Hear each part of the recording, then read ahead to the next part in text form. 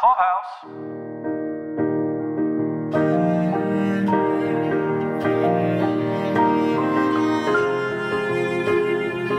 Welcome back to Pod Clubhouse's continuing coverage of the final season of NBC's This Is Us. This episode is a super-sode. It's going to cover episodes 8, 9, and 10. That is Guitar Man, The Hill, and Every Version of You. These 3 episodes are the routinely referred to as the Big 3 block, where they cover the same period of time, but from each of the Big Three's point of view. This is Paul. This is Caroline. Did you know that all of these episodes were directed by actors from the show? No, I didn't. Tell me more. Guitar Man was directed by Milo Ventimiglia, who has other credits on the show and a few other directing credits to his name, but not a million of them. Okay. The Hill was directed by Mandy Moore. Chrissy Metz gets a writing credit on that. This is Mandy's first directing credit. And the last one, Every Version of You, this is interesting, it's Randall's episode, but it was directed by Justin Hartley, who has 2 other directing credits, one other This Is Us and one on Smallville. Fascinating. He was the Green Arrow on Smallville and was almost Aquaman. Whoa, that would have been different. Yeah. What would we have done without Momoa? No, the TV Aquaman. There is no such thing. Aquaman is only Momoa. So please with that. Let's jump right into The Shallow End with Kevin. All right. The Guitar Man and his quest for depth. Yeah, I like the way you put that. So here's my takeaway from the pool. Kevin doesn't want to put in the work to get out of the shallow end and be able to go touch the grate. Wants to go right to the grate. He just wants to go right to the grate, and he doesn't put in the work. Now, teenage version of Kevin, he goes and he touched the grate in the deep end. But there was no work. But there was no work because there's no water in the pool. So once again, even at this phase of life, he still hasn't put in the work yet. But there is a moment where it clicks that he at least accepts that about himself. I was kind of surprised to hear him say, like, I'm shallow, like, I'm not like, I'm not like such a good person like you guys, like all that stuff. I feel like a little bit, Paul, like they were talking to us. Like they were like, okay, Paul. Well, maybe you. Okay. Oh, please. Like you have not been ragging on Kevin for this entire series. I feel like he was like, okay, I get it. All right, I get it. I haven't been doing the work. Then we have adult Kevin. And this was quite satisfying, I thought. This one's called The Guitar Man. Playing guitar takes a lot of work. Kevin just wanted to jump right in. Just wanted to start jamming. He wanted to be like a pro from the start without putting in the work, right? Putting in the work. And there's a lot about the way that he works that needs to be seen. Like when he's on the plane in the Thanksgiving episode, how he wants to make sure that everybody sees that he's got 2 babies with him, And that everyone knows who he is. And everybody knows who he is and that he's doing 2 babies by himself. Now, here's the thing. I felt like it wasn't that he thought he was so great and he was going to handle these 2 babies because it's so easy. I was taking it more like he really had no idea how much work was going into raising these babies. Like, yes, he shows up. Yes, he has time with them.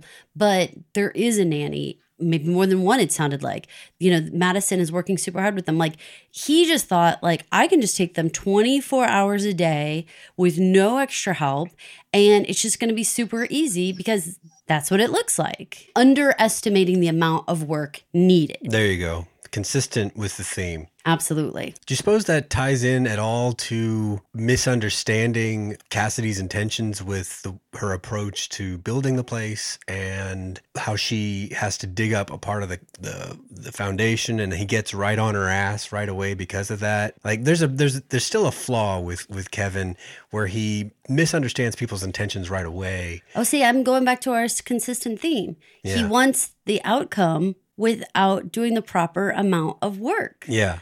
Including if you have to dig up the foundation and start over or fix something, that's what you have to do. You cannot just blaze forward and get to the final product. So I think it's the same thing, that argument between the 2 of them, same outcome.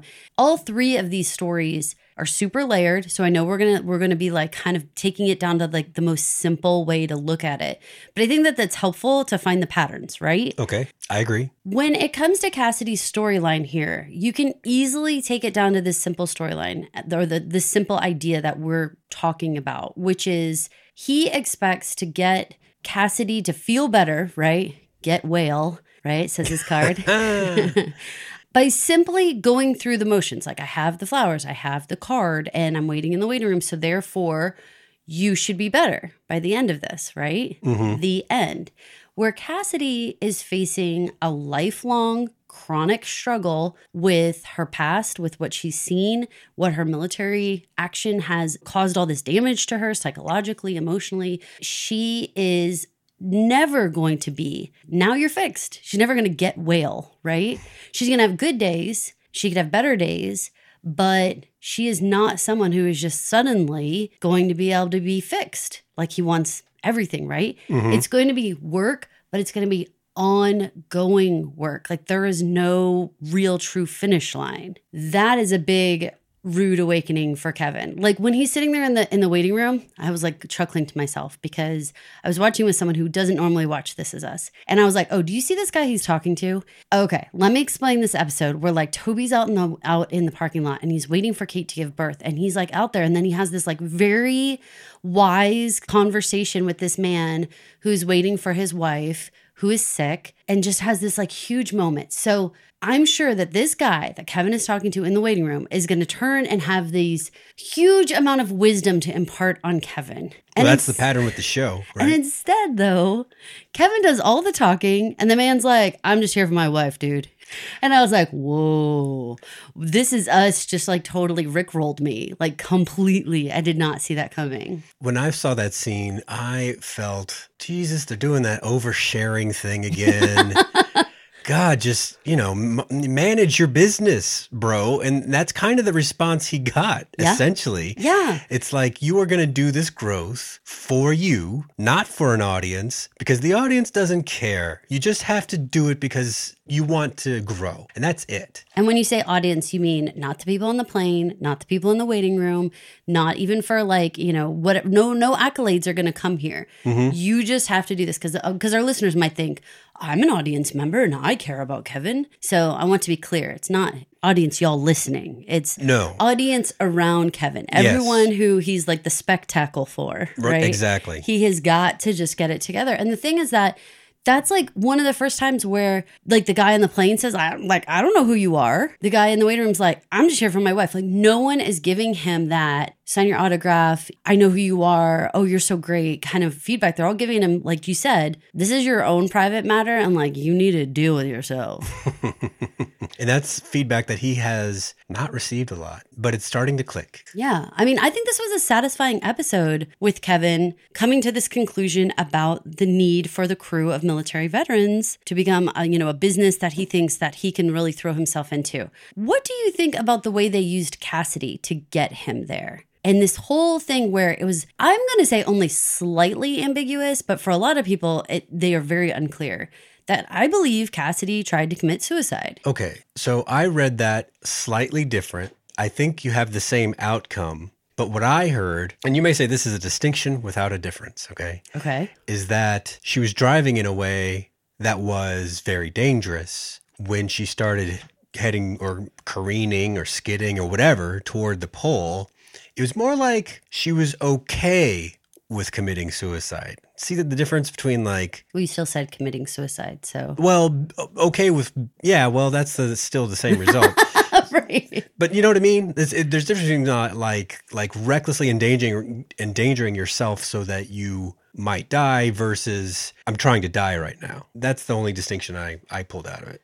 I don't know that it matters because, You still end up in the hospital. You still end up in the hospital. And clearly, whether it's through a lack of self-care or a lack of being, like you said, like aware of your surroundings and caring enough to do something to get yourself out of danger versus seeking out to actually do something dangerous, it doesn't really matter. For me, the solidifying moment was at the end when they have the national hotline for suicide prevention. And if you feel like you're going to commit suicide, call this number. Why would you bring that up if it was just she just kind of lapsed in judgment. That doesn't seem like we would equate that with a suicide hotline call. Fair enough. That's where I was making the distinction. Now, the point of all of that to me was that conversation between Nikki and Kevin. When Nikki is his face is so distraught about how Kevin doesn't seem to get it. Like he can't seem to remember what Nikki's life looked like when he first stepped into it. You know, like he thought, oh, well, if someone was really going to kill themselves, it would be like blatant, you know? And Nikki's like, no, do you remember? Like I had a gun on the table. Like, you know, I was drinking myself to death, like all this kind of stuff. Like all the different little examples that he was given was like, Kevin, you're waiting for this sign, but like you're not paying attention to what's going on around you. That's not going to happen. Like you have to sit here and pay attention. And that is how you're going to figure it out. Do you think that was fair of Nikki to feel that way? Oh, for sure. Kevin completely discounted all of what he said until he heard it again. You know, having gone through that, he might have convinced himself that a veteran 50 years removed from his conflict, still drinking, still suicidal, that all of a sudden now has a girlfriend and has turned a completely new leaf. You know, I was there. I saw him. He's fixed, right?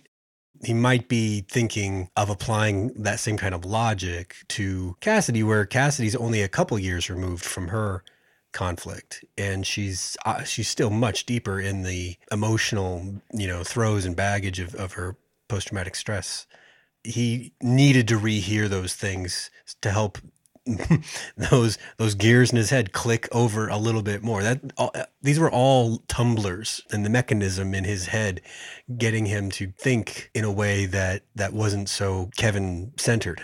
I think the line that struck me was when Nikki said, people like Cassidy, they don't give you a heads up when they're not okay. You find out the hard way. I think we associate a lot of things when it comes to suicide or depression as someone appearing weak, someone appearing sickly, or, you know, that you can tell easily that they're going downhill.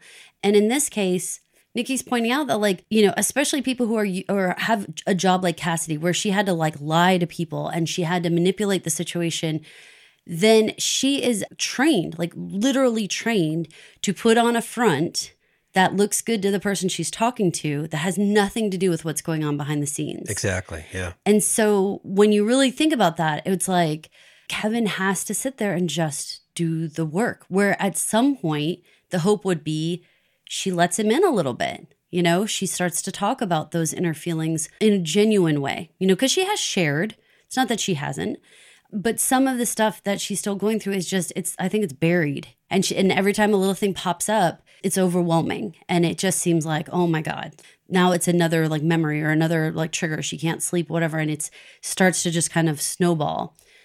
What did you think about Kevin picking up the paintbrush again and actually sitting with Cassidy's son and making this card? Did you remember any history with this paintbrush? Only the one very abstract painting that he made a long time ago. Only? I mean, my goodness, Paul, isn't that like supposed to be the This Is Us story? Where all these lines that come and go and we entangle with each other and then some like overlap over here and stuff. Like, I felt like if you just pulled out that one story that he tells about the painting, that's like this entire series. When he explains that and his motivation for making it and his understanding of his work, which, you know, a lot of people don't have when they make abstract work, you know, they just do it. And then revisiting that in this case, because that was like a tentpole moment in his understanding of the universe outside himself, you know, and then he went back to busying himself with himself. And now here he is again, needing to help this little guy through this moment in his life that's going to be very significant for him. And here he is revisiting that strategy, you know, that using art to work through those feelings and assigning meaning to what you're doing, even though it may look like something that another person won't understand, it still has meaning to you. So that's another tentpole, and that's why this episode is what it is it could be a start of a new chapter for him.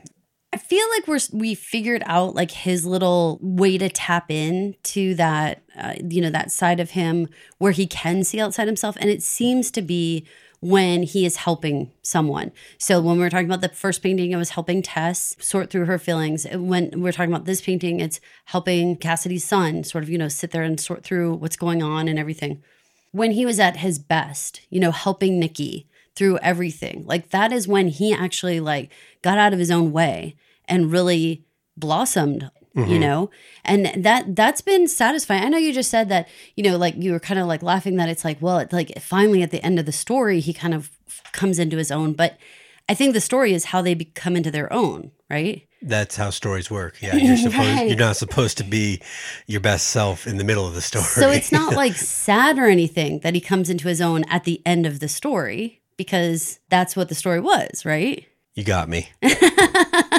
So, okay, so not so weird. Now, I have to tell you, Paul, I'm a little ashamed of myself because for whatever reason, and I'm going to say I feel I was manipulated by the show and a lot of the fan conversation and everything. Damn you. I had really taken Kevin and put him in this box where every episode, all I'm waiting for is who Kevin's going to marry. Well, it's been a major thrust of what he does. Okay, but if we simmered that down, if we just took that and was like, okay, like the Alka-Seltzer commercial, like put in some pills and like watch it.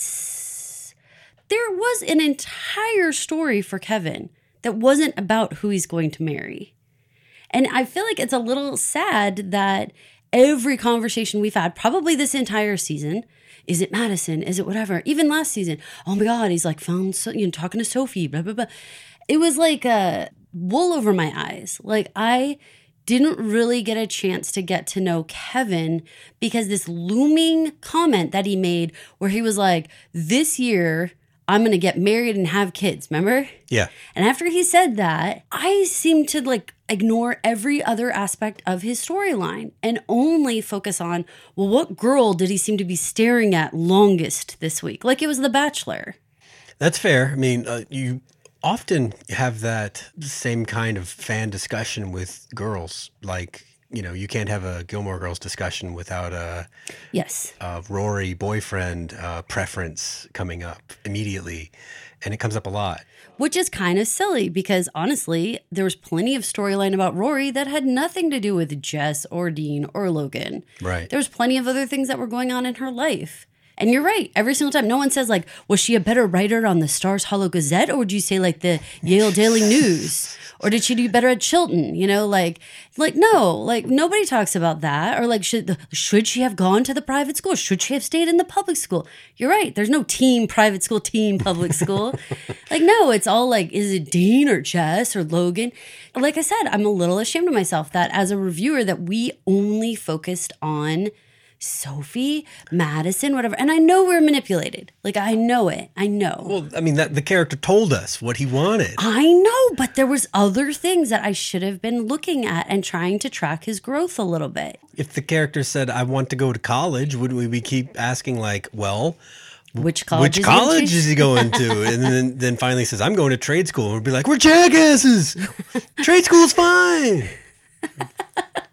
But here we are talking about college every week. Exactly, yes. Okay, but I really feel like Kevin has had the growth that we had been hoping for him. That is something that I know we had said is he Jack 2.0 with building this business, but in reality, I'm starting to wonder if the big three are really Cassidy, Nikki, and Kevin. Yeah. And that's like a twist that I didn't see coming at all. You know, one other person that I want to highlight in this episode before we move on to Kate and Toby is I want to highlight Edie as one more of those people who shut Kevin down, who is so new to the family that doesn't know that, oh, we don't do that to most of these kids. We don't shut them down. We kind of like let them do their thing. When she goes over and turns on the music to drown out the guitar action, yeah, and I'm like really using like some air quotes on whatever he was doing with the guitar. I was like, Edie girl, like you're a breath of fresh air that this group needed to come in and see it for what it is. I mean, we have Beth, who is an amazing, like tell it as it is member of the family. Like she's like, well, of course we're going to have drama. But it's only for Randall's ears. Very true. With Edie, I love how she can kind of like go around, like how she's interacting with Kevin in a way that I'm like, whoa, we have like some fresh blood here who like sees the nonsense that's going on and is like, brr, and turns it into the super sweet moment with Nikki. Like I'm a complete sucker for slow dancing like that. Like I'm like, oh, I loved it. I loved it so much. So all in all, in this first third of our episode, what did you think about Kevin, how he was handled, what the overall growth was, and are you satisfied that it seems like he's going to throw his hat in this veteran construction company ring here? Overall, great progress. He is still, like I was saying a minute ago, he still jumps to a conclusion with people like he did with Miguel in the previous episode, and he did with Cassidy in this episode, where he's thinking the totally wrong thing about their intentions. And I'm hoping some more maturity on that will help. But it's not that he doesn't see it right eventually. It's just, it kind of takes an ass kicking first, and then he's okay. But other than that, like I mentioned, the big cog turned, which was the idea of creating this veteran-run construction company to keep veterans employed, making houses. One thing that I think my takeaway from this episode that I'm going to noodle on for a little bit, and I'm going to try to pay attention a little. Maybe it's going to have to take a rewatch for me to figure this one out. When Kevin is in the pool as a teenager, and he says, I don't have the right stuff underneath me. I don't have and Randall says, foundation. I am struggling a little bit with that line because on one hand, we're like, Rebecca and Jack could not have given these children a better life. They have the morals and the values and the love to be wonderful children. So to have Kevin at like 19 be like, I got no foundation for being a good person is a little like, wait, what? I know they want to tie that into the foundation of the house. So I understand the idea of like, the patterns and cycles and circles, right? Yeah. But I take some umbrage. That's fair. With the idea that Jack and Rebecca gave this child no foundation. What the what? I think what we're not supposed to do when we hear that is scratch too deeply in the nature versus nurture argument that should arise when you have a character make that kind of comment, because you're right, they've been given all the tools. One thing about Kevin's character that's consistent until adulthood is that there was some kind of resistance to wanting to do it the way he was told. There's lots of examples where they were expecting him to do one thing, feel one thing, and he would do or feel another way, and they would just roll with it. But that's a fairly consistent aspect of his character. It did make me wonder a little bit about how, moving into Kate's story, that not unlike Kevin, Kate at that elementary school age was allowed to quit swimming lessons. The two of them were allowed to quit swimming lessons while Randall continued on. He worked for it and continued on. But these two don't seem to have the wherewithal to learn the lesson and do the work when they were supposed to be doing it with all the other little kids. Instead, Kate just wanted to cling on, and Kevin just wanted to automatically know how to do it without having to work on it at all. Someday he'll be a man. Oh my God, that line bothered me so much too. Oh my God. Paul, that line was the strangest out of place thing to yell at a pool with a bunch of little kids. Someday he'll be a man. Like, what, Jack Pearson? What? You are like Captain, has a million amazing little sayings and little nuggets and morsels of wisdom. And that's what you yell at your wife at the pool? This is the season where Jack does not have the wisdom. If you remember, there was a few episodes ago where he tried to use the dead birds as a metaphor. Remember, for another, what was it, dead fish or dead birds? I can't remember. But he didn't have the juice with Challenger. Remember? Oh, it's the dead goldfish. Dead goldfish. What did you just say? Birds? Birds. It was, the kind of animal you flush when you're done. You flush a bird? Well, she did, and she tried to in Poltergeist. I don't know about birds. What? Dude, you lack a foundation. You're over there flushing birds. Good Lord.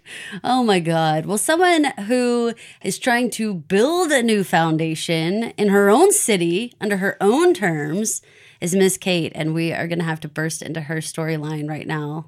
Little Kate's whole story is tied up in that one comment where she makes to Jack, why would I want to?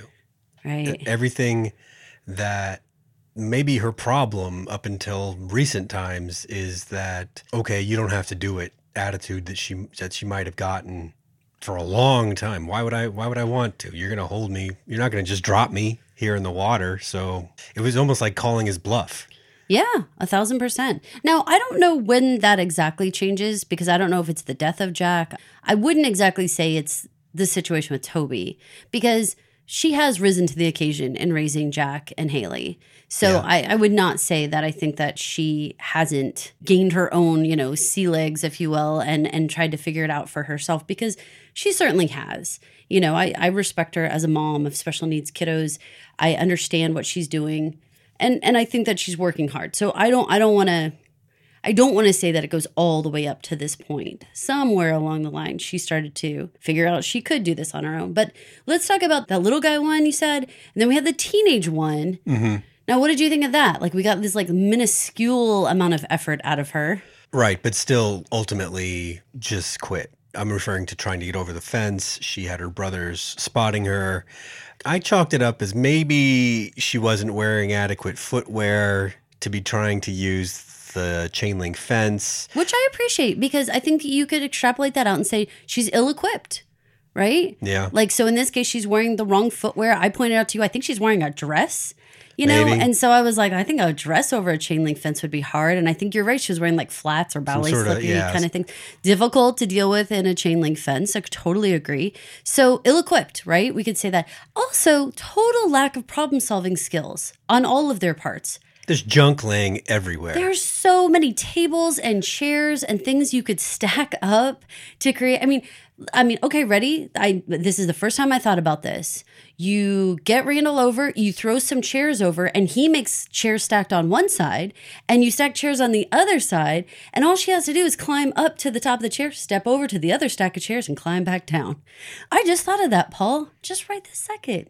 There's plenty of stuff there. There was so much stuff there. They basically made zero effort. Kate made zero effort. Well, the boys just basically hopped over like superheroes. They were just like, whoop, and then over. Yeah. Well, okay. So Kate's issues as a teenager, still the same. Minimal effort with ill-equipped Kate. So both natural-born Pearsons, trouble with effort. Yeah. Feeling like they have the skill set to be able to problem solve. I don't know what that is. So are we looking at Jack and Rebecca like maybe y'all are not really that great of parents? First, I'm going back to that. Why'd you let them quit the YMCA lessons? What the heck was that? What kind of lack of parenting was that? It's unsafe. Unsafe? Ridiculous? Yeah. It's egregious. Okay, let's get into Katobi because this is a whole world. That's a mess. Damn, Paul. I mean, I was happy at the very beginning of this how we had that little bit of Madison and Kate to remind us of their friendship and remind us how Madison even came into the storyline. Right. Haven't seen that in a while. That brought us this entire fight club. Tyler Durden and the head Toby. What's a head Toby? Well... Oh, you mean like mental Toby? Yeah. Oh. Yeah. In Battlestar Galactica, there was a character named Six who would just appear to another character. Okay. And she got to be known as Head Six as opposed to all of the other sixes because they're robots, of course. And there can be lots of sixes. There's many copies. They tell you at the beginning of the show, Caroline, there's many copies. Gotcha. Anyway, so... Head Toby is this idealized Toby, the Hawaiian shirt, fun-loving. Yeah. Okay. And also patchy hair Toby. Yeah. A lot of patchy wig. That's the worst way to go bald that way. A lot of patchy wig. Okay. So I don't think I remembered original Toby until he was there making these jokes. And then to see the clenched jaw of now Toby and the stern looks and these laser eyes he would talk to Kate with, that I was just like, what impressive storytelling to have this head Toby, as you call him, be there to remind audiences because it's been a couple of years. Now, one thing that I really want you to hit on is when you pointed out the number of years we're talking about. Well, I was thinking about it. and comparing it to the only, mature relationship I have in my life, which is with you, and how we met much younger than them, but still, I'm just going to call it apples to apples, even though it's quite not. We didn't get married until 4.5, 5 years after we met. And then we had kids a couple years later, and I was comparing that to the whirlwind time frame of Kate and Toby, how this show is only in the 6th season, right? Right. So, and they do it in real time for the most part, with the exception of course, our flash forward. Right. So they've only been married a short amount of time. And in that time, not only have they had a kid, but they adopted another kid. This is a relationship on hyperspace compared to what I know.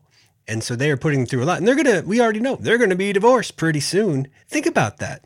They go from meeting, falling in love, married, kid, adoption, divorce in 6 years. It seems boggling to me. I mean, it when you pointed out the time frame, I was like, these two never had the wherewithal then to make it through. And again, speaking of time frames, when they say Toby's been away for 3 months, 12 weeks, kids, 12 weeks, and this is enough.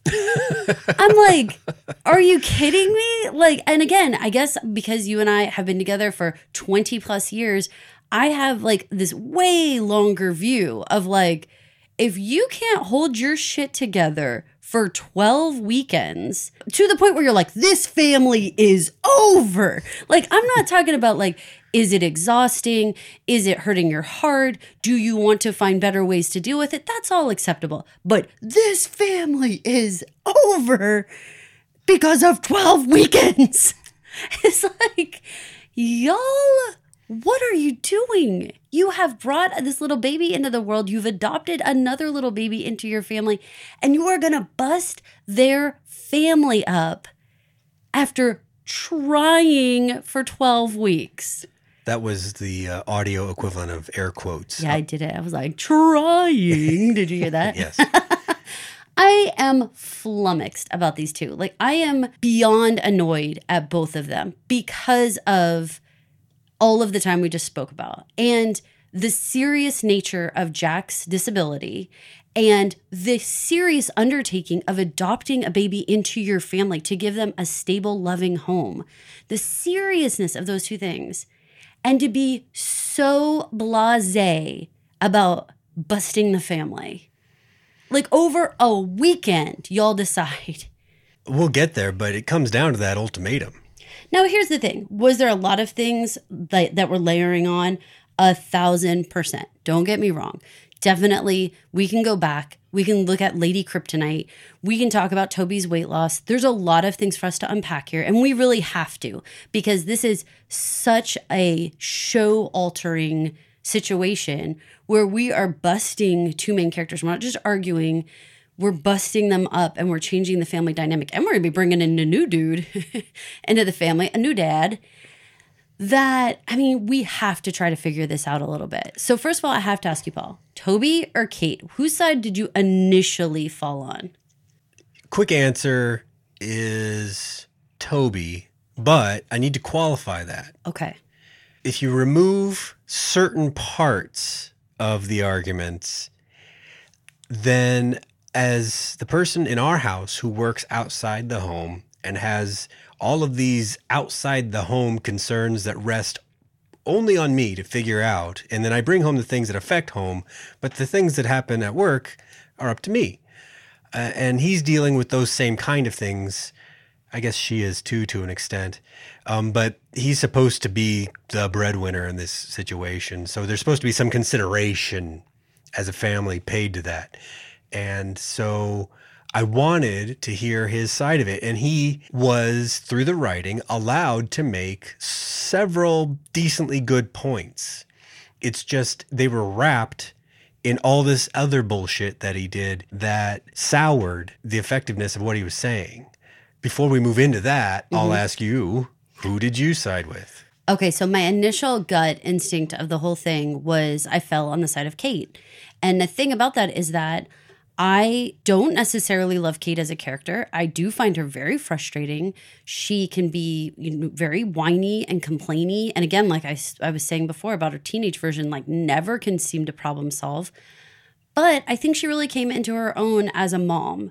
And I think as I saw her grow and change and research and be such a great advocate for Jack and, becoming a fixture at the blind school, like there was a lot of things that I saw that was like, this is not the flaky, wishy-washy, can't figure out life Kate that we have had in previous seasons. This person is committed to being a great mom and like seeing her food prep and all those things. Like there was just so much that I felt like she had been able to stay calm throughout. And one of my biggest beefs about Toby way back now was his initial response to Jack's blindness and his complete lack of connection, seemingly, only when we had that moment when he's like, oh, he sees a little bit of the Christmas lights. Did he finally accept some version of Jack being like his son? But before that, he was like super just hands off, can't, I don't know. And this was during his whole gym phase. It's difficult because they tied those things together, not to get into the weight loss portion of it all and how that like inflated his ego and made him a very different person in some way, but with the same trait. Like, when he yelled, you fell in love with a coping mechanism having to do with goofy, silly, fun Toby. I feel like everything he does now, all of his like super type A, being like all over about the food, being like super fastidious about work, that's just a different coping mechanism. Like he wants this life, so he's doing these things now. Like, what do you think CrossFit is? As a previous CrossFitter, I can say there's a lot of people working out their problems there too, Tobes. So it's not all like, you can't just put it under this like, it's all healthy now because I'm a smaller waistline. Is it though? I mean, he's taking phone calls left and right and has been this whole season and can't even go pick her up. Oh my God, let's start with that. Can't even stop to pick her up. He could have taken an Uber himself and been on the call the whole freaking time and picked her up and then gotten off the phone. Like, my heart broke in half when he was like, I can't pick you up at the airport. I was like, I'm canceling my trip. Like, if you can't figure this out, I'm already like not a priority this weekend. So. Well, and then a work party. A work party? The lamest of all parties? Thumbs down. I mean, I understand they wanted, to meet, his coworkers and stuff, but so freaking boring, so lame, Paul. One thing that I wanted to draw attention to with regard to Toby's behavior is that they don't make a point of it, and she didn't really call it out, but he has a consistent problem with honesty. Oh, yeah. Like you mentioned, Lady Kryptonite, that was surrounded by weeks of lying about where he was and what he was doing. Right. Right. When he went off his meds and how he was feeling. Now, I can sympathize with that to an extent, having been in similar situations and wanting to be strong for the people around you that are counting on you. But there's also a certain level of dishonesty that goes into creating that image that you just hope works one day. But the trouble is that kind of medication doesn't wear off fast enough. So it always catches up with you. I think I could probably think of another couple of examples. Well, let's get into the weekend a little bit. So again, when I was saying he's got this type A thing, like the fact that he's like, okay, I planned everything. We're going to do this and this and this and this and this and this. One hand of me is like, wow, super thought out, very considerate, right? Because it sounded like activities she would like. And the other part of me was like, it doesn't seem to match up with Kate because like this whole Katobi, like we like to be a little more freewheeling, a little bit more silly, a little bit more whatever. And this is a kind of a regimented weekend. All of what he had planned and showing her and did seemed to revolve around a misunderstanding of her, their relationship, understanding what would be fun. All those things. Right. But just his connection to her and not getting it.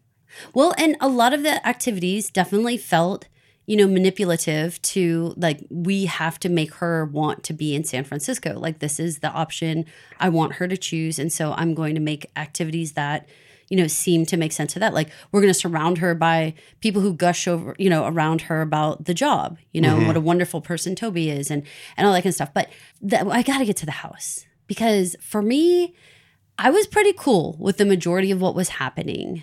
Even the we have 20 minutes before the person's coming, let's have sex. And Bob, I was like, oh God, like that's the way we're starting the weekend. Like they haven't had sex in like a long time. And then they are going to kind of squinch it in real quick. I was like, already, I'm like not really high on this situation. But then takes a work call. Awkward AF, right? With the house. Now, with my partner, if I presented her with some of those facts, I think my partner, Caroline, would be appreciative. She'd be like, hey, thanks for working out some of this stuff so that we have something to talk about. Now, I think where you go past the line is maybe appraising the old house.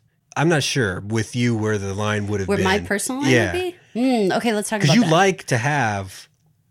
Well, I like to walk houses. So straight up, like I would have been like, this is a fun activity. Do you have like a floor plan layout I can look at? Like I would love to go check out a house and see, to get an idea. Because I'm supposed to be checking out the city. So it would be nice to know like, okay, so how much would $100,000 buy? How much would $1 million buy? What does this city, how far does my money go?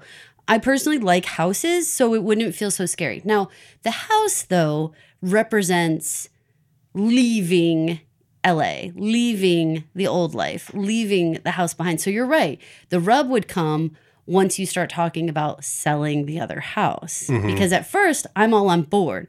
Like, trampoline, fun, cool house. I love it. This is great. The furthest line was the loan pre-approval. I would have 100% given you the stink eye, like, wait. I'm pretty sure you had to give someone my like social security number and like driver's license and like all kinds of stuff to be getting into loan pre-approvals. And like you're that far down the road when all I wanted to do was see the sights of San Francisco and spend some time with you and get an opportunity to like see anything about what your life is like here. Like I haven't even seen your apartment. I don't even know where you sleep at night kind of thing. There's ambushing, which is just, hey, there's this house I like. Let's go take a look. See, I think that's just sharing. See, just like I run past here every day, then the house went on the market. I just wanted to show it to you so that we can, like I said, just have an idea of the market. Like, well, what even having does a it few look facts. like? This is that the realtor. That doesn't feel like an ambush to me. Okay. Like, that didn't feel bad. All right. Let's get our terminology straight. A little bit, yeah, because the ambush part came when you said, like getting the appraisal of my house in LA. You appraised my house. And then now you got pre-approval for us without even talking to me about it. Like, oh man, I think for one thing, I don't like to be told what to do, right? No. Mm-mm. So this would really start to make me feel like I was getting backed into a corner. And I think that gets the hair up on the back of your neck. That's for sure. Well, and I think that you could see it in Kate's eyes. Like her eyes went like, boing, like, hang on a second. Like this has gone so much further than I'm comfortable with. And of course, it just gets so much worse, right? We just find out more and more and more about what Toby's doing. When you go back to that dishonesty portion, mm-hmm. and you talk about the fact that he just omits facts, the job offer in LA, not sharing it with her. And then when feet to the fire, she says, tell me the money amount, that it was different. And he never spills the beans on a money amount.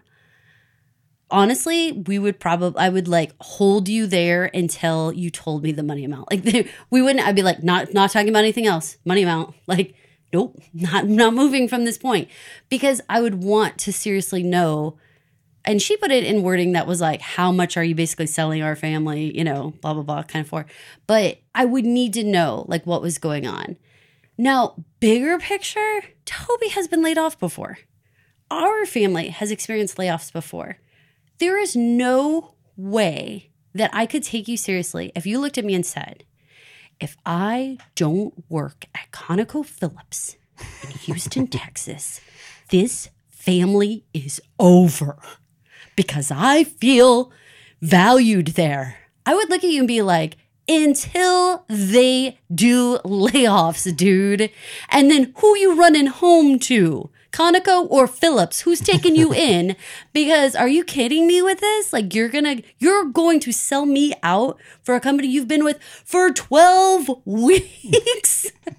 I mean, oh my God, that ultimatum, Paul. Talk to me about the money, the hiding of the job, and the ultimatum. Because I'm pissed. The money part of it, these are two expensive places to live, but you can find research that shows that San Francisco is the most expensive place to live. I think maybe Boston they trade back and forth for who's the most, but it's not LA. LA is expensive, I'll give you that, but it's not San Francisco. And when they showed The View and they made us, mention The View, I think that means he lives in a relatively expensive apartment. Okay, wait. Was that like corporate housing? Or you think he like rented that apartment? Because that was a little unclear to me. Because you're right. Like if he chose that place, then this is definitely, again, like brand new person. Wow, that you chose this place. It could be corporate housing. Okay. I'll give you that. Because it seemed kind of sterile, right? He didn't specify. It wasn't. Now, everything was vague with Tobes. The fact that he did not bring up the exact amount, though, and he relied on this idea of needing to make the maximum amount to support Jack and his special needs. As a parent of special needs kids, I'll tell you, the money does unlock certain things, but states are willing to pay for certain other things, including schooling and glasses and teachers of the visual impaired, and those other kinds of therapists that you need to learn how to use canes. They're called orientation and mobility therapists. All that stuff comes through the county and the state. But is that worth supporting these households or living in a more expensive place to live? I don't think so. I don't necessarily think so. All of the other stuff that he argued didn't matter. It was that feeling valued at work thing. That was the only thing that he said that was 100% true. Now, should Kate have already recognized this element of the change in his personality? Probably. That was one of the things that they did a favor for Toby's writing, was coming up with some points that were good. That was one. But ultimately they stacked, like you mentioned in the episode, they stacked the deck against him pretty good with the lying and the money part. I mean, just the money part. He was never clear. The difference could be something that she was willing to live with, but she never got the chance to make an argument or even chip in to the decision-making process. I don't think that any healthy relationship can really work like this. I understood the line where he says, this sounds funny to say, but as your husband, don't you want me to be happy? I would say yes, period, because I won't even say but. Yes, period. Also, I want to be happy, and I want to know all the information in order to make a decision together. So the fact that he has omitted information, he's withholding information at this point, and like you said, good point about the dishonesty throughout. Like he's not really had an easy time telling her what's going on. He's leaving her in the dark, and then he's expecting her to make a decision basically overnight about what their life's path's going to be. Now, again, we haven't even piled on the side that Kate works at a blind school. Does Jack have support? Yes, he does. It's already built in, bro. Jack has access to things like Braille readers and all types of things, music, Braille music, everything. Like he would have access to all of those things, plus the professionals, which is like, he's talking about the actual devices when people are one of the biggest resources that you need. You and I toured several schools across the country, and one of the only places we visited was Los Angeles Children's School for the Blind. And so there's a school right there. Now, I did my research. There are resources in San Francisco. So it's not that there are not blind resources there. It's not super close by, though. Not really. But within the story, even if you didn't know like the actual geography of where blind schools are located, we know she works at a blind school. So just like take it from there. Also, she has been asked to be a medical decision maker for her mother who is passing away in the near future. And you're asking her to move away from... This is only like one of the only reasons why Rebecca lives in Los Angeles. Right, exactly. Is to help Kate, and was there through the NICU, went to the blind children's workshop with her to the weekend, is like learning, has been hands-on, has been helping. What in the world, Toby? Like, again, one of your biggest resources as a family that has special needs kiddos in it are the people and the safety net that you have. And you're asking her to move to a place where you have people, but she has no people, and expecting her to figure it out. Now, one of the activities we saw she loves to do with the kids is go for a walk to the park. And that becomes an actual geological conversation because San Francisco is not really a friendly walking area. This is a huge issue because they have Jack, who's blind, who likes to take walks to the park. This would be hard for him to do. They decide, they have to wait for the car because Toby has complete doubts that Kate could walk the hill. My heart's just like bursting because I understand that Toby has made himself better in his mind. He's a better version of himself because he is physically healthier because he weighs less. However, I feel like his ego and his demand for control of a situation, it has made his head so big he weighs the same on the scale. Another thing that we talked about that they didn't mention, but I could see playing a large part would be that San Francisco feels in the Pearson world unclaimed, outside of their influence, where LA has a strong Kevin vibe.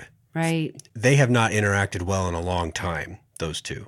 And as recently as Thanksgiving, Kevin says, take the hat off. Yes. His reaction to the idea of Kevin's compound, when he first brought it up, and Kevin's offer of generosity, that's fine. Okay, you turn that down, but I think that's stuck in his head. We've seen this with other husbands in particular in the real world, where they insist that their wife has too close a relationship with their family and that they come up with this magical solution of moving far away so that they can, I'll use the word cleave Oh my them. God, I was just going to say, what did they always say? Cleave them from those attachments. We might have had a specific instance outside of our own home where cleave was being used. That's the only time we heard the word, but that's not I think the only time we've seen that take place in a family. I think you're right, 100%.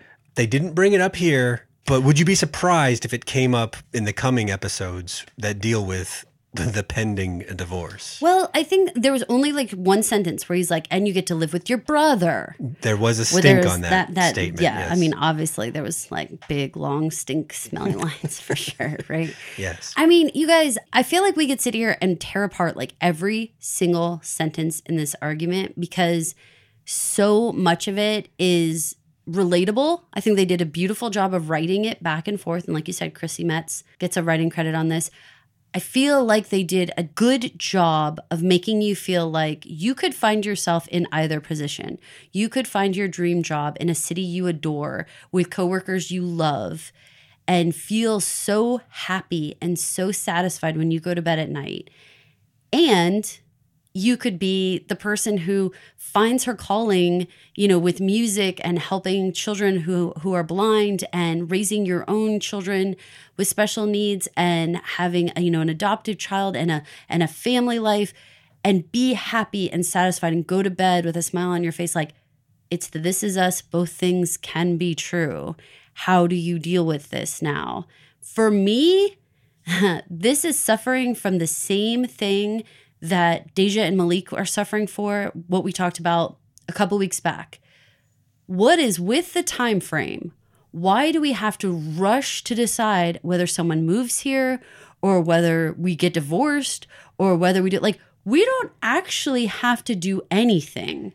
we can just continue to have trips back and forth. We can kind of just chill the fuck out and try to just talk about this.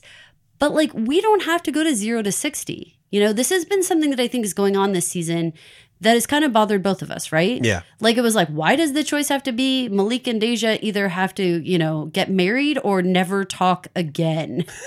Like, why are those the only two choices, you know? I don't understand. And I think this situation, especially when you dissolve it down to this moment of like, this has only been 5 or 6 years total. And all of these things happened. And they're willing to walk away from each other after 12 weeks of having this separation from one another. You made a super good point. That dishonesty goes way back, though. Mm-hmm. And so you're right. There are cracks in the armor. And Kate is no picnic. I don't want to be throwing like all this mud all over Toby. Kate is difficult to deal with. She's got a lot of her own insecurities and a lot of issues. But good Lord, I mean, pump the brakes. It became clear that it wasn't necessarily a given that he was coming home on weekends anymore. Yeah. That's, I think, where you need to apply the brakes on how things were getting to this point where you weren't connecting anymore. So waking up and coming up with an all or nothing ultimatum that you just deliver casually over a cup of coffee. Yeah. But also not in the heat of the moment, which I think was like kind of fascinating. Because I think a lot of people would have been in that argument the night before, got butthurt about old Toby talk.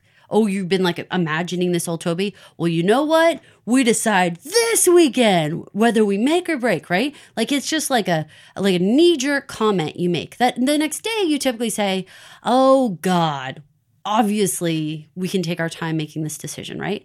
But no, that man slept on this, came back and said, I know what I want to say. And this is it. I mean, what? How would you respond to that ultimatum? Like, flip the table. Negatively, badly. Does anyone respond good to an ultimatum? I thought we were picking back up with calmer heads and trying to work through the problem. I wasn't, you know, you don't hand me a one-sided answer, you know, and in the middle of the discussion and say, that's it. That's the only way forward, and get a very positive response. I would guess you wouldn't. No. No. And you wouldn't either. Oh, I think we've well established that I don't like to be told what to do. So, yeah, I mean. It is a running pattern. I'm pretty positive if you had said that, I would respond with my middle finger, which you enjoy so much. And I would be like, I might even give you like double bird on that. And Whoa. be like, yeah. I might even put one behind my back as I walked away. That many birds would be coming your way. Yeah, ultimatums. Just, why? Oh. Toby! It's because they need to get us not liking Toby quickly. I know, but to all the audience members who feels like this is whiplash, Paul made the best point. The guy has been dishonest for a long time in a lot of important situations. And yes, his health is important. The choices that he made are important. The things he's doing are important. But I swear to God, when there's like that cliche of like, you know, on your deathbed, you never say, I wish I spent one more day at work. Right. Right? Or the other one, the day after you die, they're going to have a new guy in your spot at work. No one is going to blink an eye about the fact that you didn't come into work the next day. For him to throw in with a company he's been with for 3 months over his family, and off the deep end. I mean, you could read into like the owner of the company. What was it? He got rich from selling another company or something like that. Yeah, selling something to Google, right? So, I mean, yeah, he just made this face at me like, right. This company could be sold tomorrow. Exactly right. Exactly right. But I mean, that's just like, I mean, how old are you? I mean, you don't get to be 40-something. The man's been laid off before. You don't get to this point where you think, you know what? I think the company loves me more than my wife and children. Despite the fact that I have toddlers, I think my coworkers and my fantasy basketball team deserves my attention. Like, come on, Toby. I mean, how are you really supposed to like him when it's like these are the two sides of the seesaw. That's why I said at the beginning, if you strip away some of the other stuff, he did have a couple of reasonable points that I could get behind, but then you add in the other stuff and he's not supportable. One of the things that we have to also continue to remember is that with that Kevin pressure of that like unlimited cash resource, Toby definitely took a side on that about how he needs to make more money. Yeah, right. And so he's equating everything in dollar bills. Because you and I made such different decisions. Now, here's the thing that I find fascinating about the two of us right now sitting here, and what people listening might not ever really realize. We both grew up in families that moved for jobs. Your family moved a lot for jobs. Mm-hmm. Anytime your dad got an offer, you guys went and you moved all over the country. My parents' saying was, you follow the money. That's the literal quote I could cross-stitch on something. You follow the money. That's where you move to, because they came from nothing and that was their only choice. Was you, if you don't follow the money, like you're staying exactly where the money isn't in your station of life where you're never going to grow or do anything. So they did that. Now, on the flip side, because of our circumstances with our children and their needs, we made a radical, completely different decree, which was you would turn down job opportunities or promotions that required travel. Because with 3 kids, so you guys, for those of you who are just joining us, we have children who are twins, and then we have a third child who is 10 and a half months younger. All 3 of them have special needs. We have autism, deaf blindness, Tourette's. We've got ADHD. We've got all types of visual impairment in the mix. And all of that for me was like, I can't be a mom by myself. Like, I can't parent alone. I can't handle all this alone. And even with a great support system, I can't have you gone 5 days a week. Like, that's not going to work. So we actually like dialed back the importance on money and threw all of our eggs in. It's more important to physically be here basket than it would be for the money. Mm-hmm. Now, how do you feel like that's worked out for you long run versus like short run? And I know you guys, this is obviously super personal. So, you know, Paul can choose to share whatever he wants here, but I would love to hear what you have to say about that. Well, I'm never going to be president of the company. It took me a while to adjust to that idea that whatever my ambitions were versus my realities and how they adjusted, the priority that I put on work needed to fit with what I wanted with my role in the family to be, you know, in terms of coming home to a nice home that wanted me to be there and those kinds of things. Right. And doesn't imagine a different man in your spot. Yeah. So a head man. Right? A head husband. Head Paul. Right. Right. It's interesting how first millennials and then Gen Z have introduced new ideas to the workplace, where the workplace is having to catch up with the workforce and their growing indifference to who they work for because they know, somehow they were born knowing about layoffs and that loyalty doesn't count for what it used to with the company and all that. And it's interesting because we kind of reached a different way of getting there, but similar conclusions through layoffs and different job opportunities and that kind of stuff. We have that same sort of they come, they go. We'll do our best in the meantime kind of approach. 100%. And you know, we live in Houston and that this is an oil and gas town. And this is a situation where, you know, when things are good, things are very, very good. And when things are bad, everyone's looking for a job. Everyone. There's mass layoffs at every company all at once because we're all one industry for the most part here. When gas prices and things fluctuate, it affects our families like across the board. Our entire communities selling their houses, our entire communities buying brand new cars, just depending on which way it's all going right then. So we've been there. And I think that was what was kind of hurting my heart to watch the Toby situation go down, to be like, Toby, your industry is IT. It is so generic. Paul's like closing his eyes and shaking his head. It is so generic, the actual job, but then also the geography of where you can work. Like for oil and gas, you can't just like pick a state and go work in oil and gas. Like there has to be the industry there. And it's Iowa or a bust. Exactly. Right? But for IT, sincerely, I mean, he could be anywhere. And guess what? Like you said, the turnover for things like a tech company, are you kidding me? Mm-hmm. About people buying and selling and, you know, having a new startup the next week. And oh my God, Toby, I'm really floored by this choice. Now, here's one thing to note. We've seen the flash forward and we've seen the bed that he sleeps in right now in this apartment. And we've seen the bed that he sleeps in now. Well, I know it's a big bed. It's not the same bed, though. I recall the flash forward being a big bed. Right. But my point is, he's not still living in that apartment, kicking ass somewhere. Right. By the looks of things.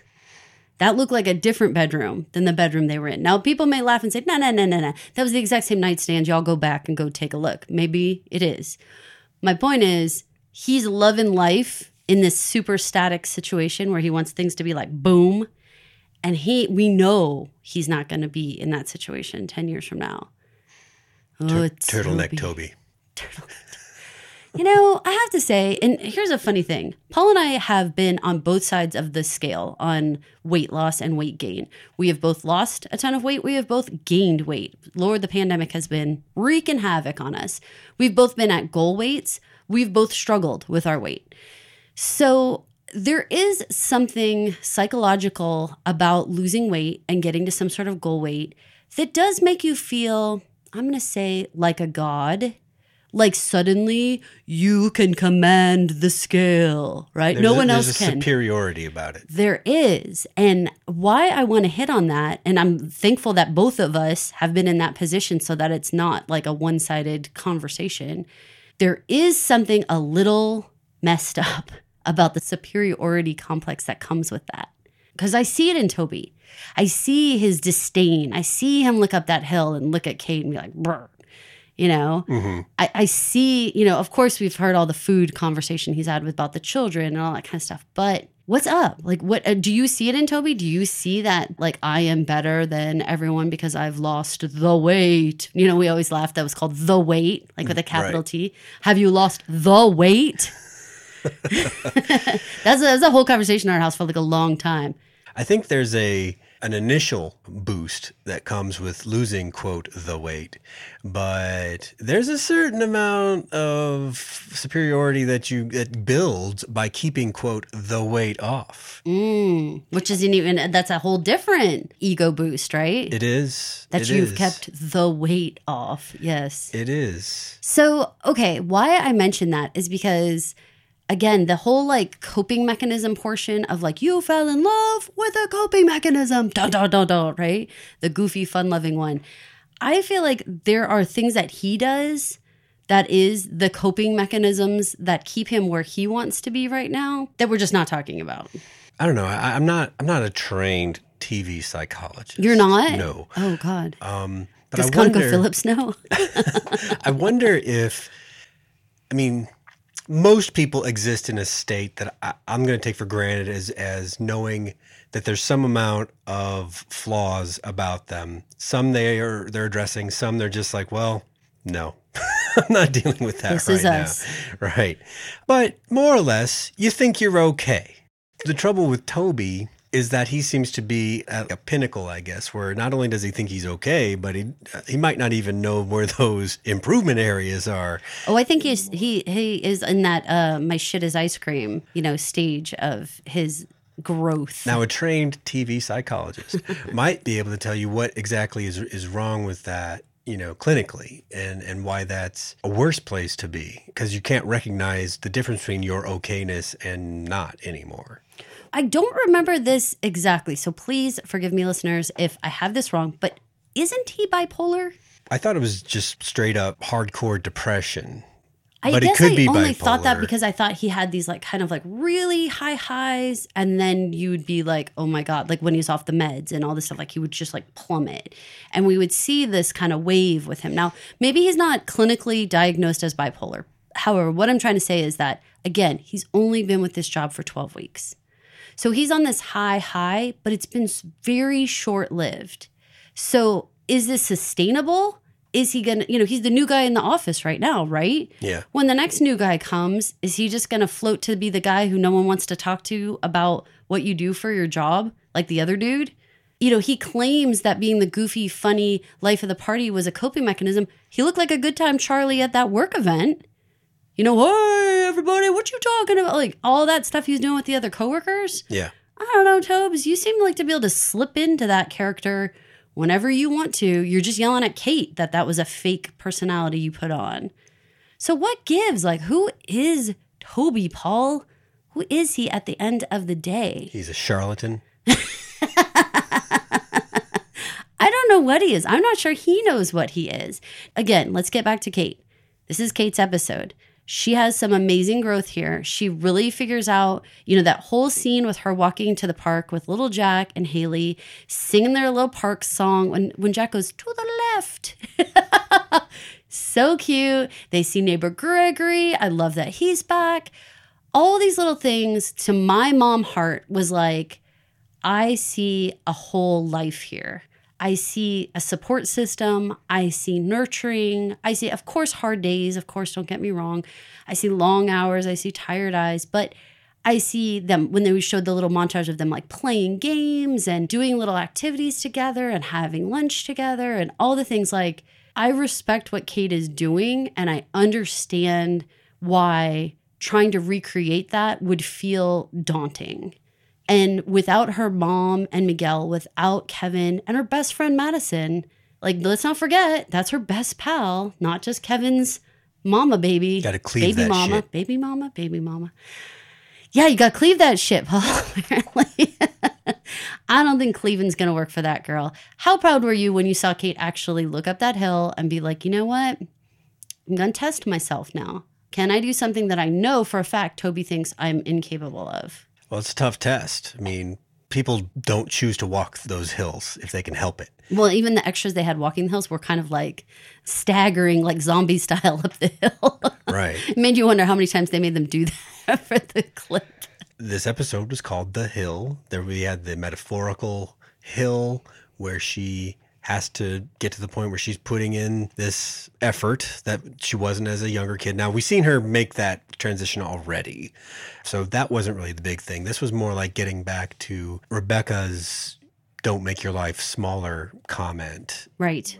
Which is, of course, the springboard for all of these 3 episodes. Her life would definitely be getting smaller by moving to San Francisco. Like you just mentioned, she has this gigantic support network in Los Angeles.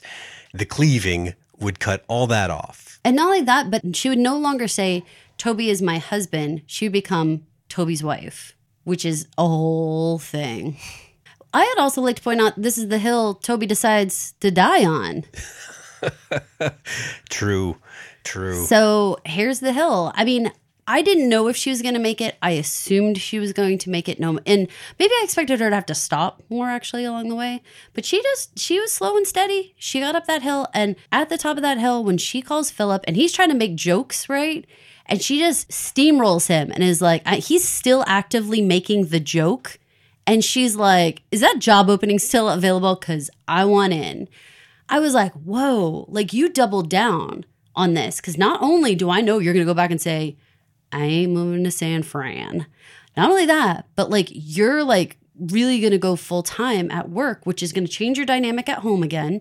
You're ready to take on like a more breadwinner / part-time caretaker, really, in some ways, because she's going to have to start sharing that, which makes me wonder what that's going to look like. That's not something we ever really managed to shift to when the kids were that little. So I'm curious if we're even going to get there. Now, Paul, the scariest moment that actually begins Randall's story is when Toby says the smoker is going to be here in time for the anniversary party.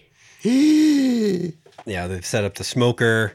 The green egg of death. As being symbolic to the thing that was going to symbolize the end of the marriage. It's almost like the To make that announcement, though, Paul. The classic Thriller setup where the audience knows the egg is being delivered. Right, the gunman is already in the house or whatever. God. Like, oh my God. And I have to say, you guys, watching the preview for the following week here, after we're going to discuss Randall, don't worry, but I want to finish this one out. And seeing the green egg and seeing Toby and Kate, especially Chrissy Metz, sells that, Jack, where are you? My heart like broke in half.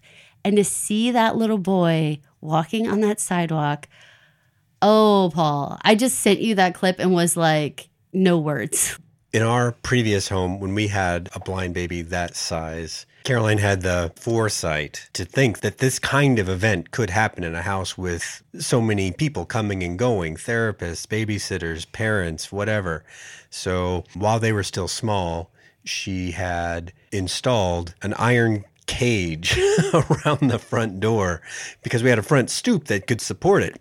It didn't look weird. It didn't look like it didn't not fit in the neighborhood. Stylish. The people that bought the house love it. It sounds really hilarious to say a cage. All I did, we put like an iron gate on the porch. So I closed in the sides. It was of the like porch, an airlock. And I closed in the side. And it had a keyless entry like combination lock. You couldn't just do the handle. So and same with our backyard. Like we had like a regular fence, but then I added lattice work that took it up to the roof line because she was a climber. Lauren's name sign is like the letter L, like climbing, because she was a climber. And I was like, this kid, she is such an adventure seeker. She is going, like, I have a video of her climbing our curtains and going, help, help, help, because she climbed it. She climbed it like a little mippet. Like, I cannot believe that. So for me, when I saw that little boy on the sidewalk, I like fell out. Like I was like, I can't believe, like this is my mother effing nightmare. What is happening right now? Now add to that we have a middle child who is a little runner and she is a little hider. And we had a Christmas Eve party, tons of people. She's like 4, maybe 3. We can't find her. We have everyone in the house searching for this child, calling for her. People are going out to the swimming pool at night looking for this baby. That little wiener was standing in the pantry, giggling her little face off, hiding from us. And I was like, I am going to die of a heart attack. Like, there's no way I make it through to their adulthood because I am just dying right now. So all of that being said, this would be a devastating moment with a little blind baby. It almost writes itself. I mean, there's going to be one parent that is tuned in to the issues going on with blind baby, and there's going to be one parent who doesn't know his ass from his elbow. And probably says something like, sure, we can go to the park or something like that. And they show Toby with him holding him in the driveway. And probably going to make some promise about the park, not even knowing the boy knows how to get to the park and has the initiative and the little confidence to freaking go. So I think that about covers Kate. So let's move on to Randall's episode. Did it surprise you that Randall was like the superstar swimmer and who totally like killed it in the pool? No, it did not. No? No. I mean, he's the only one that stuck with the lessons. He like always is like, steady Freddy doing the work that he has to do to get the outcome that he wants. And I was so proud of him. But of course, nobody's really paying that close of attention to him. Like I was kind of shocked when he's like looking over and they're just kind of waving at him. And they were like one-on-one, working with the other kids. And I was like, wow, Randall's just like totally off on his own here as a little guy. Huge contrast, and that continues throughout the rest of the time periods. In fact, when we were comparing all 3 episodes and the journeys that they needed to make, it was hardest, for me anyway, to make that comparison with Randall. Because, yeah, like in the 3 block? Yeah. Yeah. Because he was fine, stayed fine, and is still doing fine.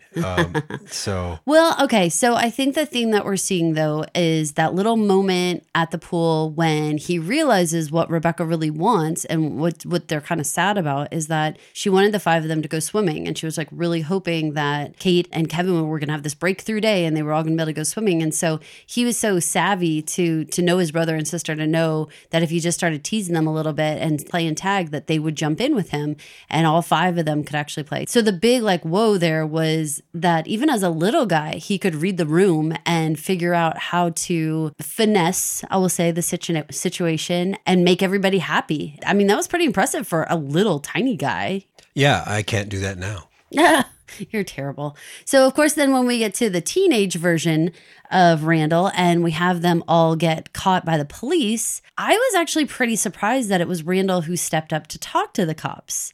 I was most surprised that they went the route with getting caught by a cop, actually, but they needed to show us again where Randall is compared to the other two. Kate's still trapped behind bars in the pool. Kevin is holding a beer in front of a cop. And so Randall appeals to the cop's human nature. It was wild when they revealed what he actually said to the cop was that, we lost our dad and there's a very real chance we won't make it. That was like heart-wrenching to hear this young guy say. Randall's always been super honest like that, hasn't he? He has. And again, like reading the room, like things are going to shit. Mom's at home crying right now over Miguel leaving, which is like a completely, how are we dealing with this Miguel, my dad's best friend, somewhat interested in mom, or now we're thinking mom's interested in Miguel, like all this is happening. I thought it was so sweet that he had actually brought those cookies home with him and had them in his backpack. And he's the only one when they go to the diner to kind of chill out post pool incident. He's the only one that thinks to call Rebecca. Yeah. And say like, we're okay. That's like, again, like kind of shocking that as siblings, they're not like, is even when I'm out with my siblings, we will like agree, like we should probably check in with mom and dad or something like that, and we're very varying ages. We certainly aren't, like them where you're supposed to be like triplets. And so for him to be the only one, the other two are like, wah, wah. It's like, wow, Randall is really the glue here. He keeps them in their lane. Teen Kevin isn't the best version of Kevin for sure. But Randall, yeah.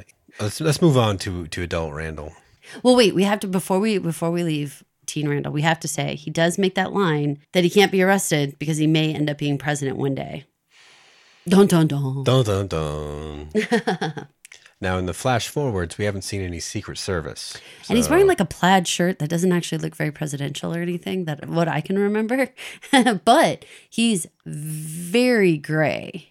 That's true. He's very gray. And one of the things I remember, like specifically about Obama, but really about all of our presidents, they all went from looking like pretty young men to like aging terribly because the stress and the insanity of the job is just like so over the top. So who knows? He is very gray. So let's see what happens. In the present day, we have, again, we're jumping off from Rebecca's announcement that Kate's going to be the healthcare decision maker after Miguel. And we pick up right away there with Randall. And again, we have talked about this so many times. They have 3 kids and Tess has a storyline. Why does Annie never have a storyline? Kid never has anything going on. She never will. And we're completely focused on Deja. Like this one, for whatever reason, I felt like, why do we have to get into this? I mean, I get it. I understand that it's like, bringing that storyline to a certain place wherever they need to get it for the flash forward. And I get it that, some of this is contrived in order for Rebecca and Randall to take this road trip. But man, you kept saying to me, I don't understand the level of urgency about the Deja situation. Yeah, no kidding. Beth comes whipping around the corner and is like, where's Deja? And they have to turn the house upside down looking for Deja. And then Tess fesses up that, she's known for hours that Deja's run off. So that's a discussion right there. Right. But let's ignore that no one acknowledged that.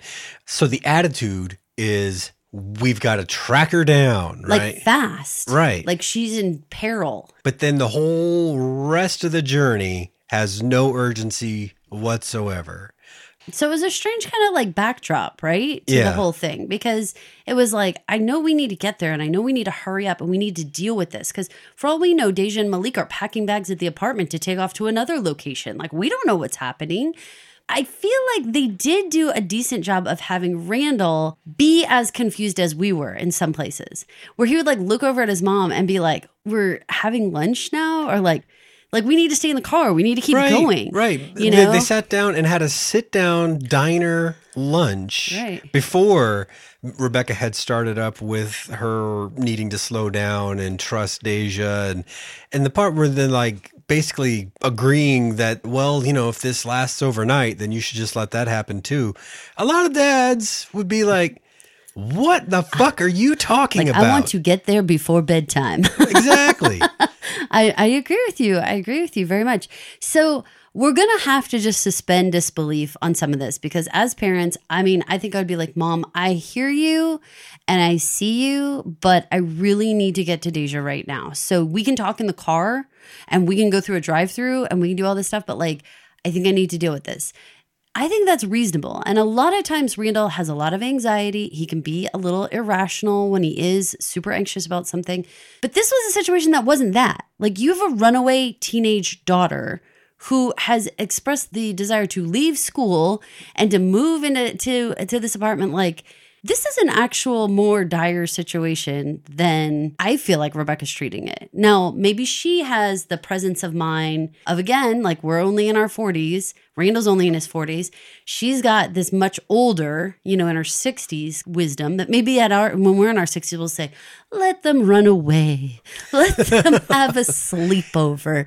Maybe we will have this like chill POV. But right now, I would kill our kids. Like, because our kids are Deja's age. We would not stop driving until I'd be like, pee the car. Like, I'm not. Yeah. Well, actually, I mean, at the beginning of the journey, it was when she said, I'm going to go with Randall, actually, I'm good. This is going to be a very high-speed pursuit. I don't think you're up for it. High-speed pursuit. So that's so funny. Okay, I have to mention that one portion where Rebecca and Miguel actually witness the argument that precipitates the running away, right? Mm-hmm. How awkward. Like, you're talking about, I don't want to bring my mom because I don't want her to like witness and be a part of this high-speed pursuit, right? Yeah. I would die if my mom and Miguel freaking, first of all, what's my mom doing with Miguel? But like, if they stepped out of the bedroom and like stood there for this argument with my kid where she's like, I hate you, I'd be like, could you please give us a little privacy?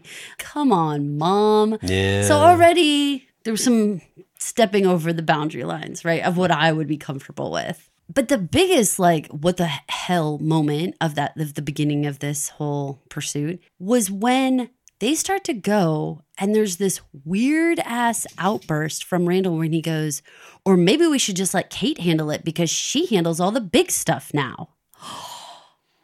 Excuse me, Randall Pearson? Are you speaking to your mother like that? I might have. He done did it. I might have tackled him. His mom. They're like, what? Was it like a low blow or what?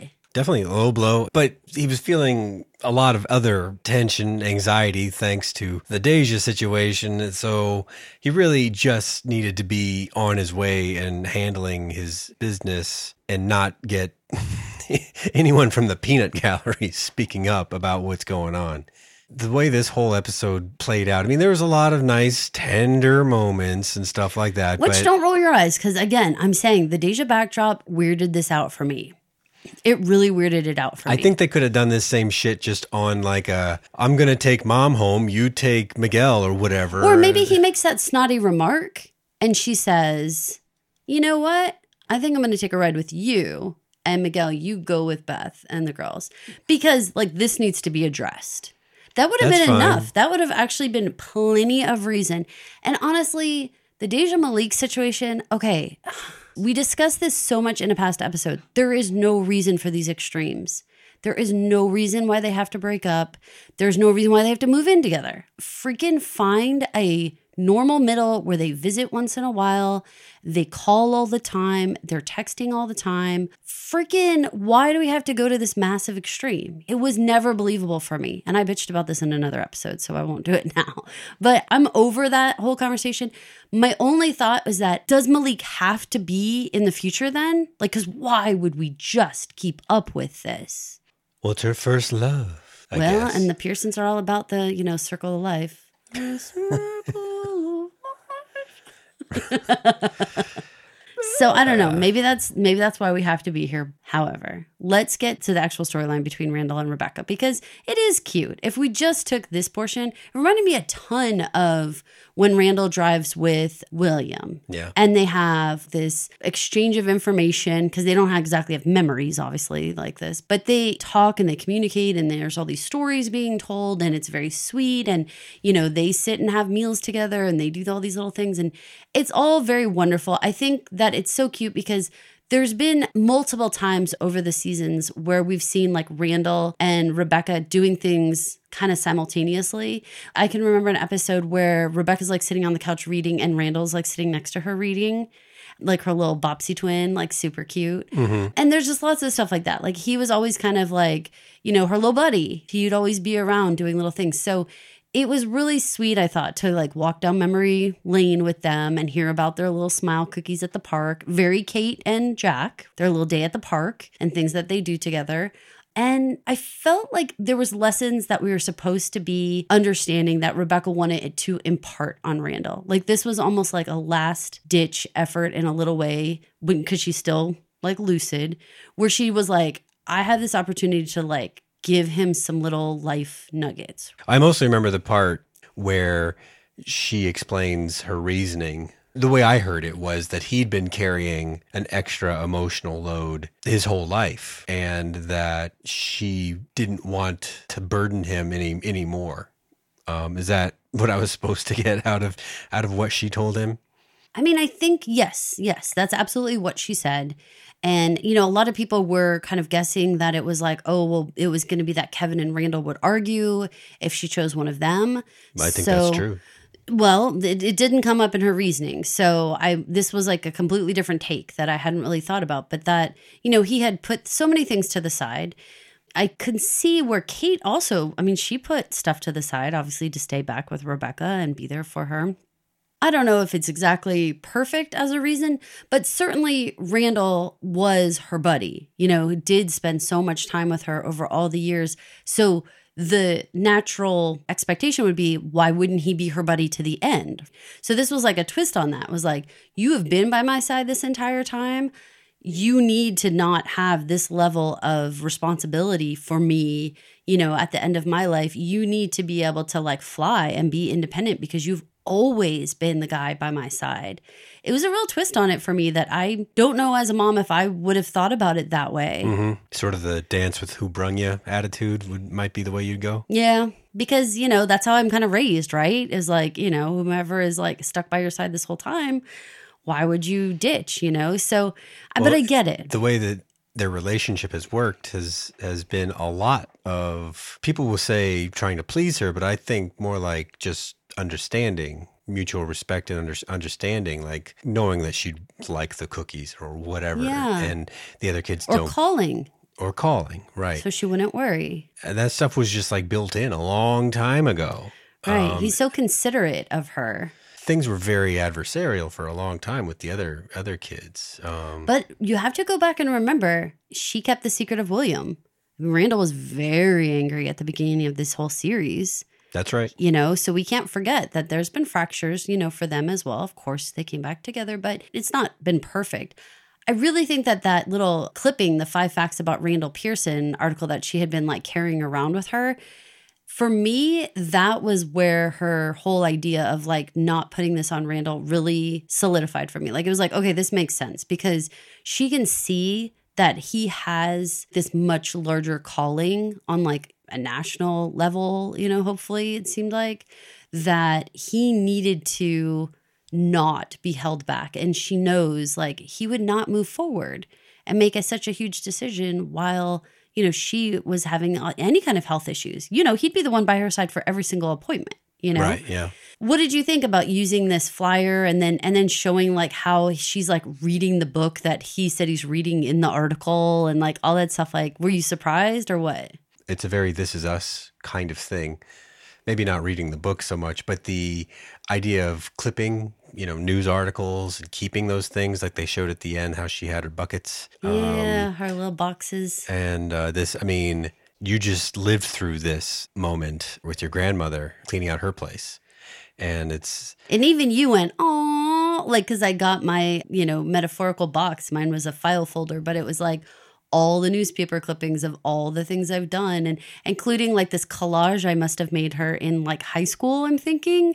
That was like a card I made for her. Like she kept everything. She's alive. Everything's good with grandma. She's just trying to clean out and like pare down. So she's like starting to pass out some of these, memory boxes and stuff to hand them back. And it was like, here's the thing. Like I can remember 10 years ago or 15 years ago when there was an article in the paper about me. And there has been over the years when she was like, she would ask me for like an extra paper. And I was like, oh, grandma. Like it was like a pain in the ass to like go make sure we had an extra copy for her.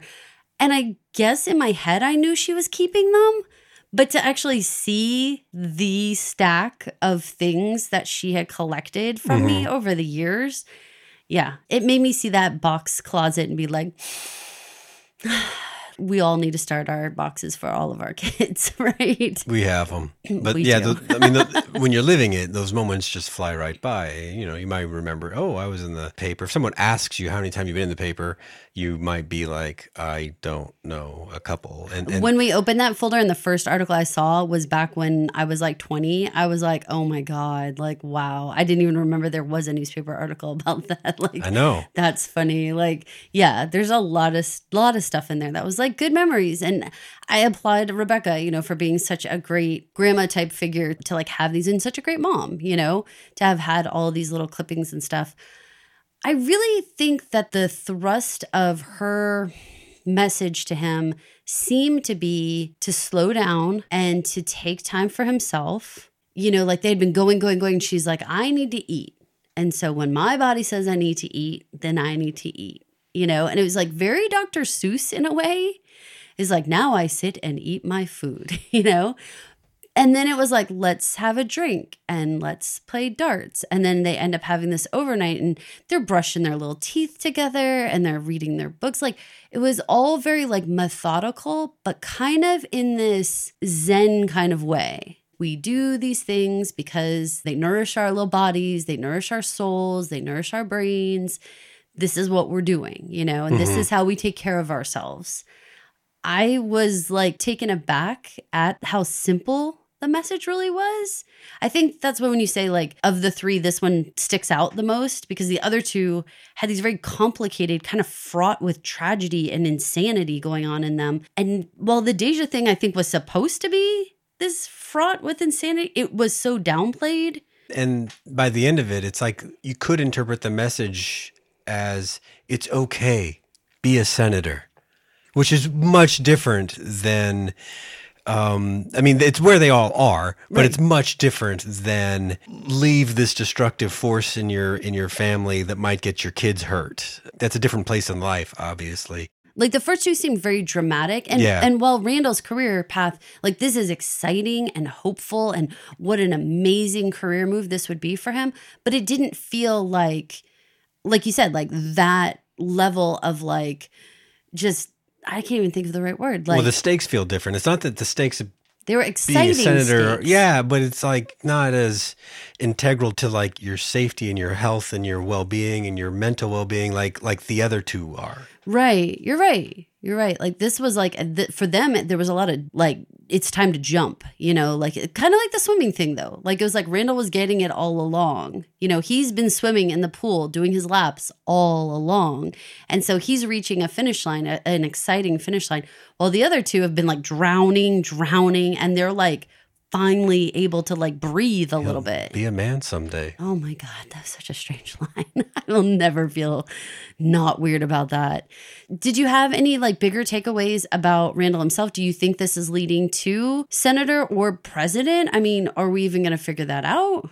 Yes, one of those. At least senator. That feels like a lock. I think when he said, if I run, I'll win, I think that's right.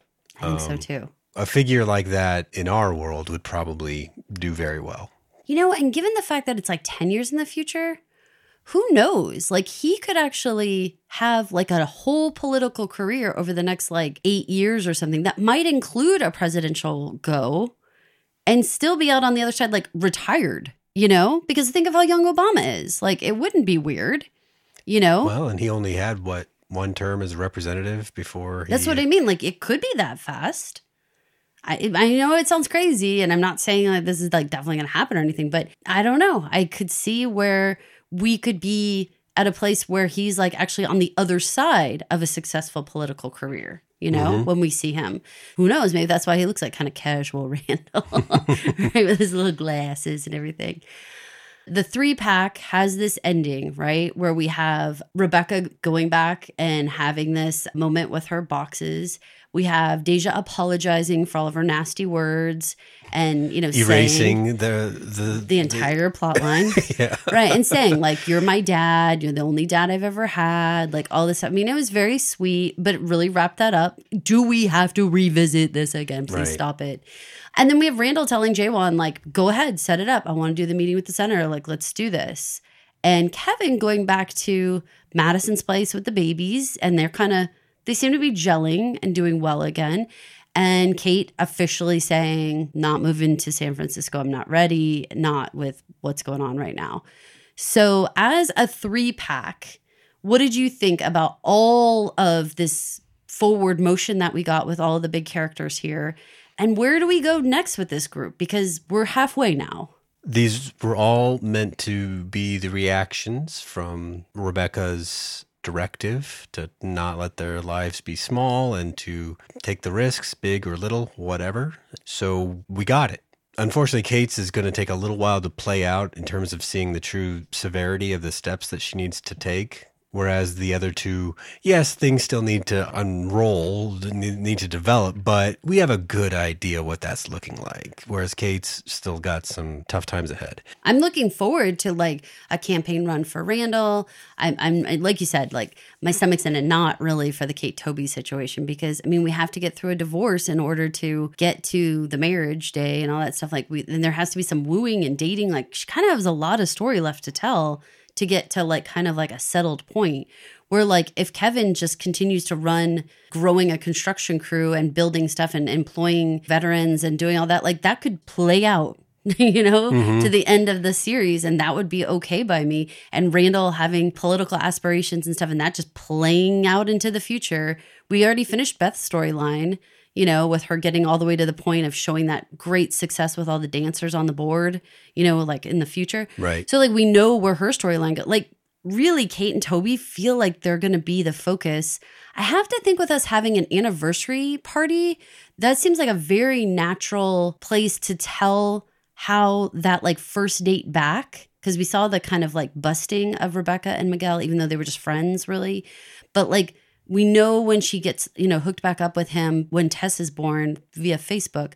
But like an anniversary party seems like a really logical time to show like a proposal or a first date as they reconnected or even their wedding, you know, like all that would be normal to show some pictures of any of those things. I wonder if we'll get some more skipping through time as we get closer to the end, because we're talking about the 10th episode currently. If they follow suit, then there's only 8 to go. So that doesn't leave a lot of room for big new developments, you know, like, and this Kate thing is not going to be a 2-episode thing. So I wonder if like showing us why it is Miguel isn't so far in the flash forwards, you know? Yes, we have to figure that one out. And who is driving Jack and whomever that day? Like where is Kate in the future? And where is Philip showing up there? Like, what is happening? That story also, you know, you could roll Malik back in if you wanted, but you see what I'm getting at. We need Tess, right. And Annie. Like, I would like to see some of these other kids. And in all honesty, I know I read an interview with Fogelman, and he was saying one of his regrets is that he wished he pushed the family even further back in time because he would have liked to play out the twins and Jack and Haley and stuff more. But in order to play out the future, he would have to be showing like 2050. And he felt like he was like, I just don't feel comfortable knowing what the world's going to look like, you know? And so I feel like, smart. Yeah. And so he was like, that's my like regret is that if I had shoved them even further back, like if Jack and Rebecca happened in the 1950s, then I could have played out more of the family, you know, which leans into spinoff land in my brain, or a kind of thing where he lets it lie for a couple of years and then comes back and does some sort of spinoff then, you know, where time has actually passed. So he's just showing the present, you know, and he doesn't have to guess what the world looks like. We're there. Yeah. But yeah, I mean, I think people want to see how that Miguel-Rebecca situation works because we said this is Rebecca's season. So we probably need some more Rebecca, you know, of like what else is she going through with the progression of her disease? What else is happening as she's coming to end of life? Like Jack's was sudden. Hers is kind of planned. You know, what are the things that she's thinking about? What is like a bucket list thing or anything like that we have going on? Good call. I could see like there being some really respectful episodes about like, what if you're somebody who has an illness and you know you're going to be passing away? How does that look versus the night your dad died in an instant, you know, and it plays out differently. But right away, we know we're getting baby Jack alone on the street with his little cane. Oh, what a way to end it, Paul. Oh my gosh, you guys, thank you guys so much for being patient and hopefully enjoying this 3-block that we did for you guys. We felt like there was so many overlapping scenes that we just wanted to put this in one big package for you guys.